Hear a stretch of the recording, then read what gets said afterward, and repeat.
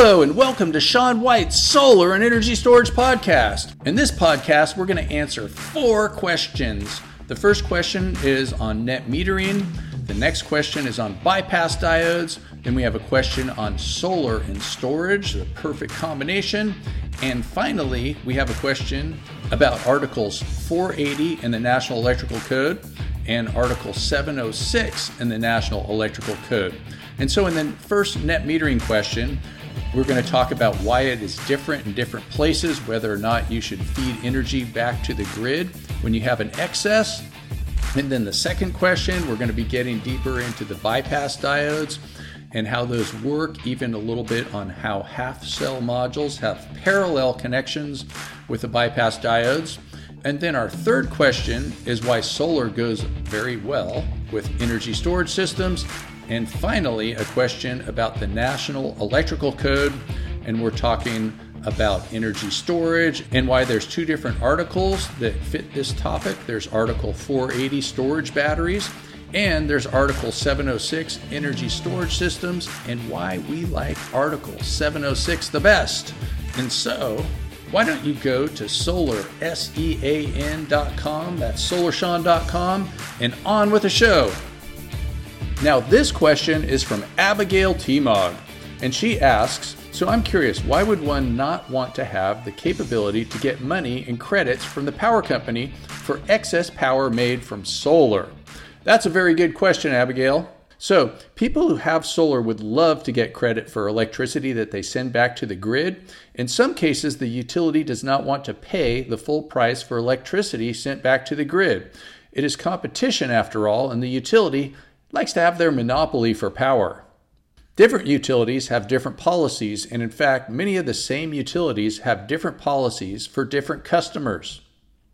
In general, once a customer offsets all of their own electricity for a year, and then they produce more than they use in a year, the utility will usually not pay for the excess electricity sent back, since they don't have to, or they will pay a small amount, perhaps a price that they pay for their least expensive electricity source. I have heard of some people getting paid 2 cents per kilowatt hour for the extra electricity that they send back.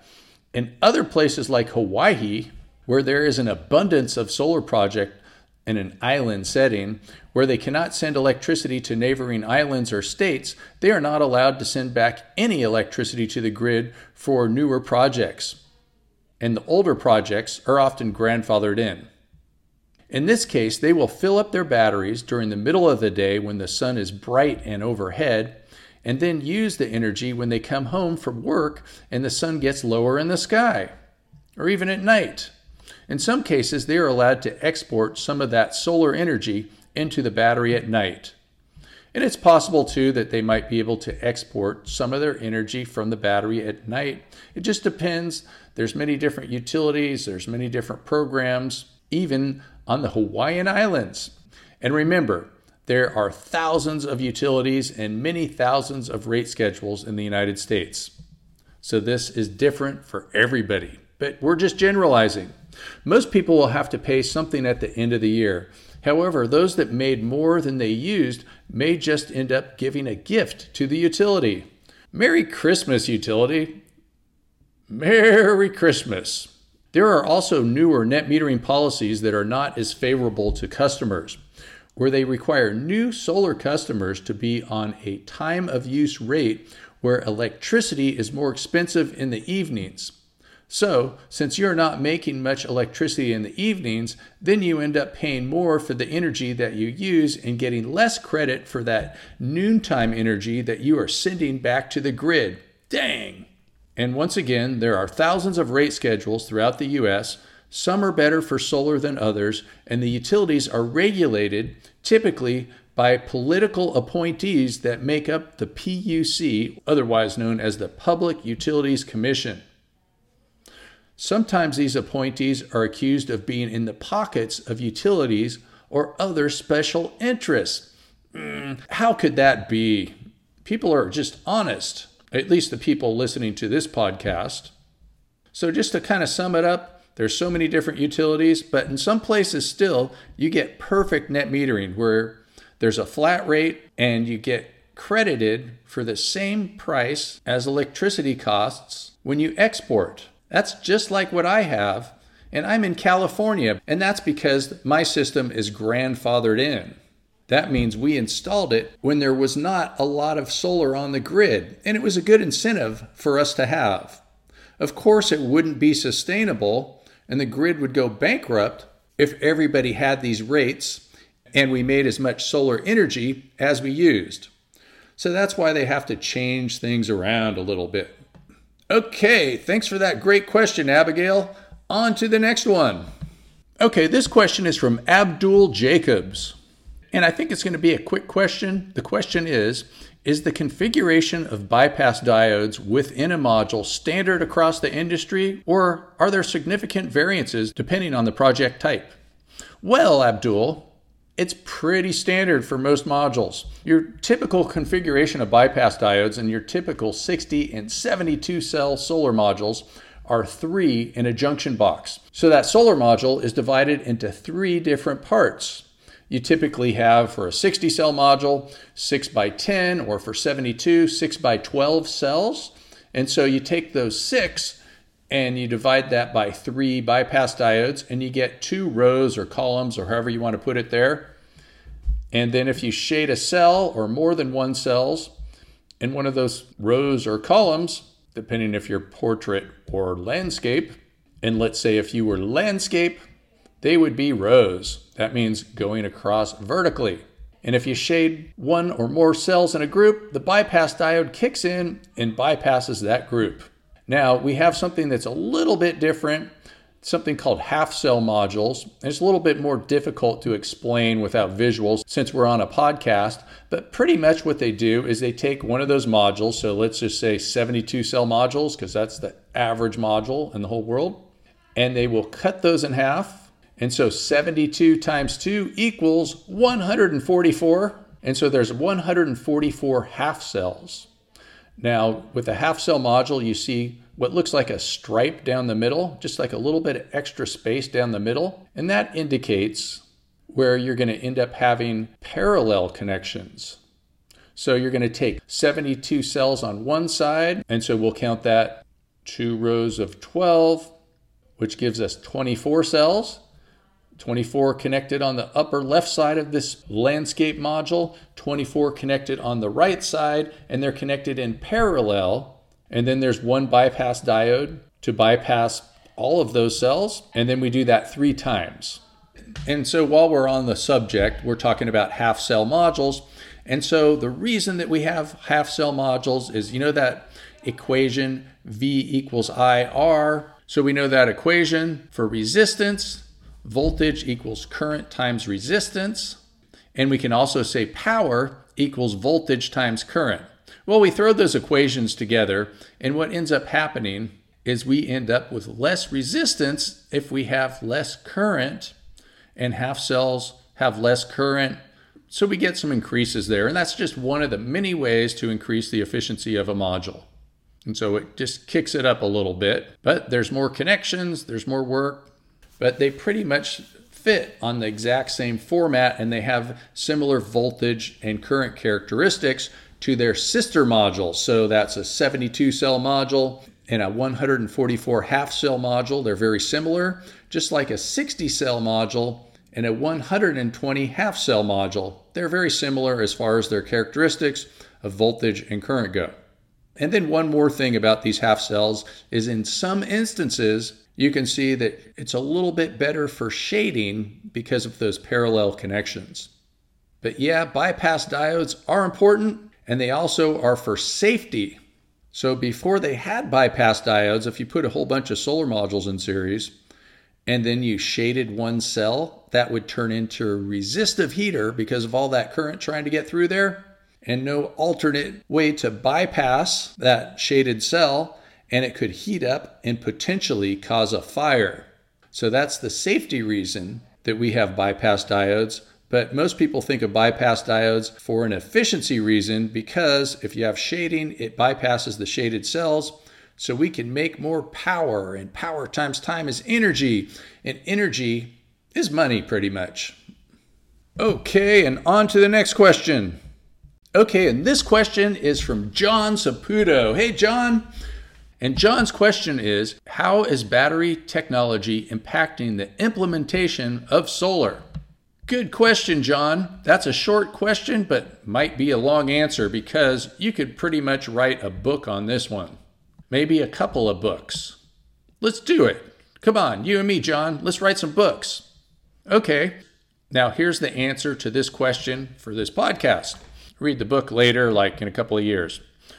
Okay, as solar increases in penetration throughout the grid, we have an increased need for energy storage. When solar is less than 1% of the power going to the grid, like it was 10 years ago, and it still is in many places, and probably actually, for sure, most of the states, because solar hasn't taken off everywhere yet. So in those cases, when you're less than 1% of the power going into the grid, there's just not a need for energy storage since the grid can absorb that energy at all times. However, when solar energy becomes a significant part of the grid, as it is in Hawaii or Germany or Australia, for an extreme example, then there will be times around noon when the solar power will be greater than what the grid can take and perhaps greater than what people are using. In this case, we need to have energy storage to hold that noontime energy and save it for later in the day when the grid needs it. And when I mentioned places like Hawaii and Australia and Germany, I bet it's coming to California pretty quick. Hawaii, by the way, has the highest amount of solar energy per capita. So there's something called the duck curve, and I know we can't see it, we can't visualize right now, but let's close our eyes. So let's imagine the duck, and the tail is going up to the left, and then it sinks down in the middle of the day around noon. That's when you might think you might have too much energy on the grid. And then that head of the duck is when the sun is setting and everybody has everything turned on. So what we need to do is shift that energy from the middle of the day, from that noontime sun, and then bring that over there to decapitate the duck. Oh, no animals were hurt in the making of this podcast. So that's the duck curve. And just pretty much what it's saying is we need to take that middle of the day energy when it's abundant, from abundant sunshine and places where there's lots of solar, stick it into a battery perhaps, and then bring it on to the evenings. And a lot of times what's happening now too is places are starting to change their rate structures as solar gets more popular in certain areas, and they're making electricity more expensive in the evenings with a time of use rate schedule.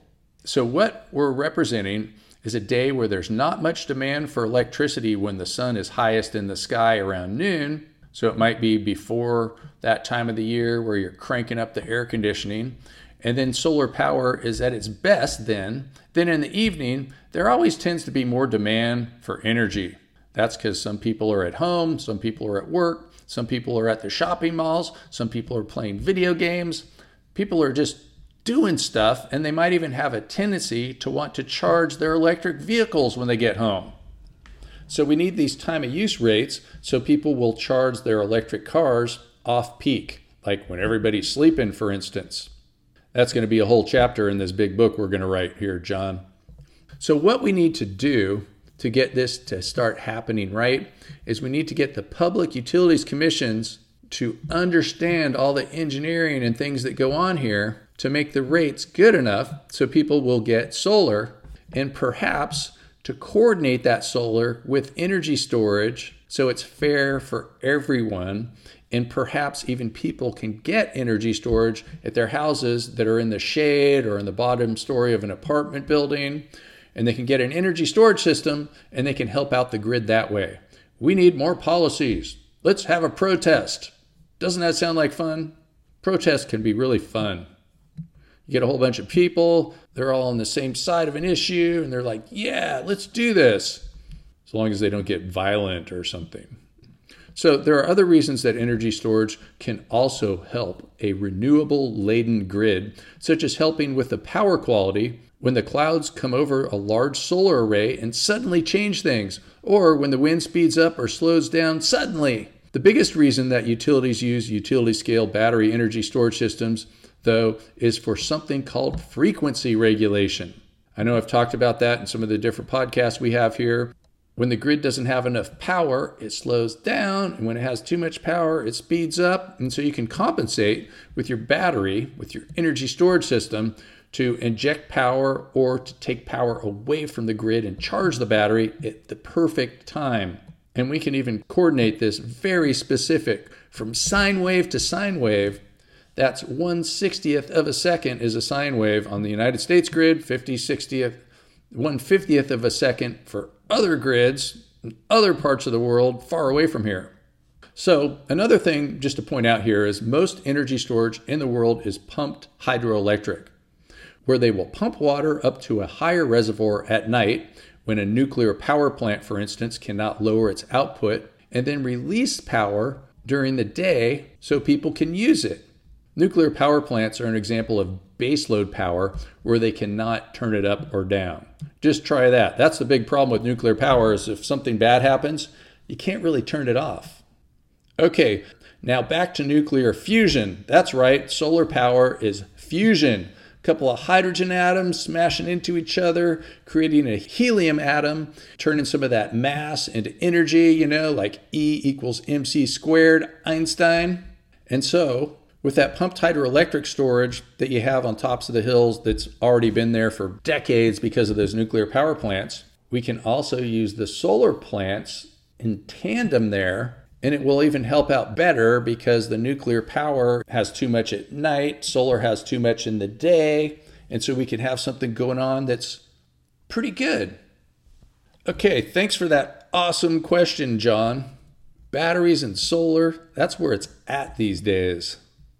Okay, this question comes from Marcelo Ruiz, and he's obviously a listener to this podcast because he starts off saying lots of great information in your podcasts and classes. Specifically for me anyways, supply side versus load side taps. I also thought it was funny that Bill mentioned that he uses Article 480 as a way to get around the code and not a way to implement it. Is it likely that Article 480 of the National Electrical Code will be removed altogether? Thank you, Marcelo, for that great question. And here is my answer.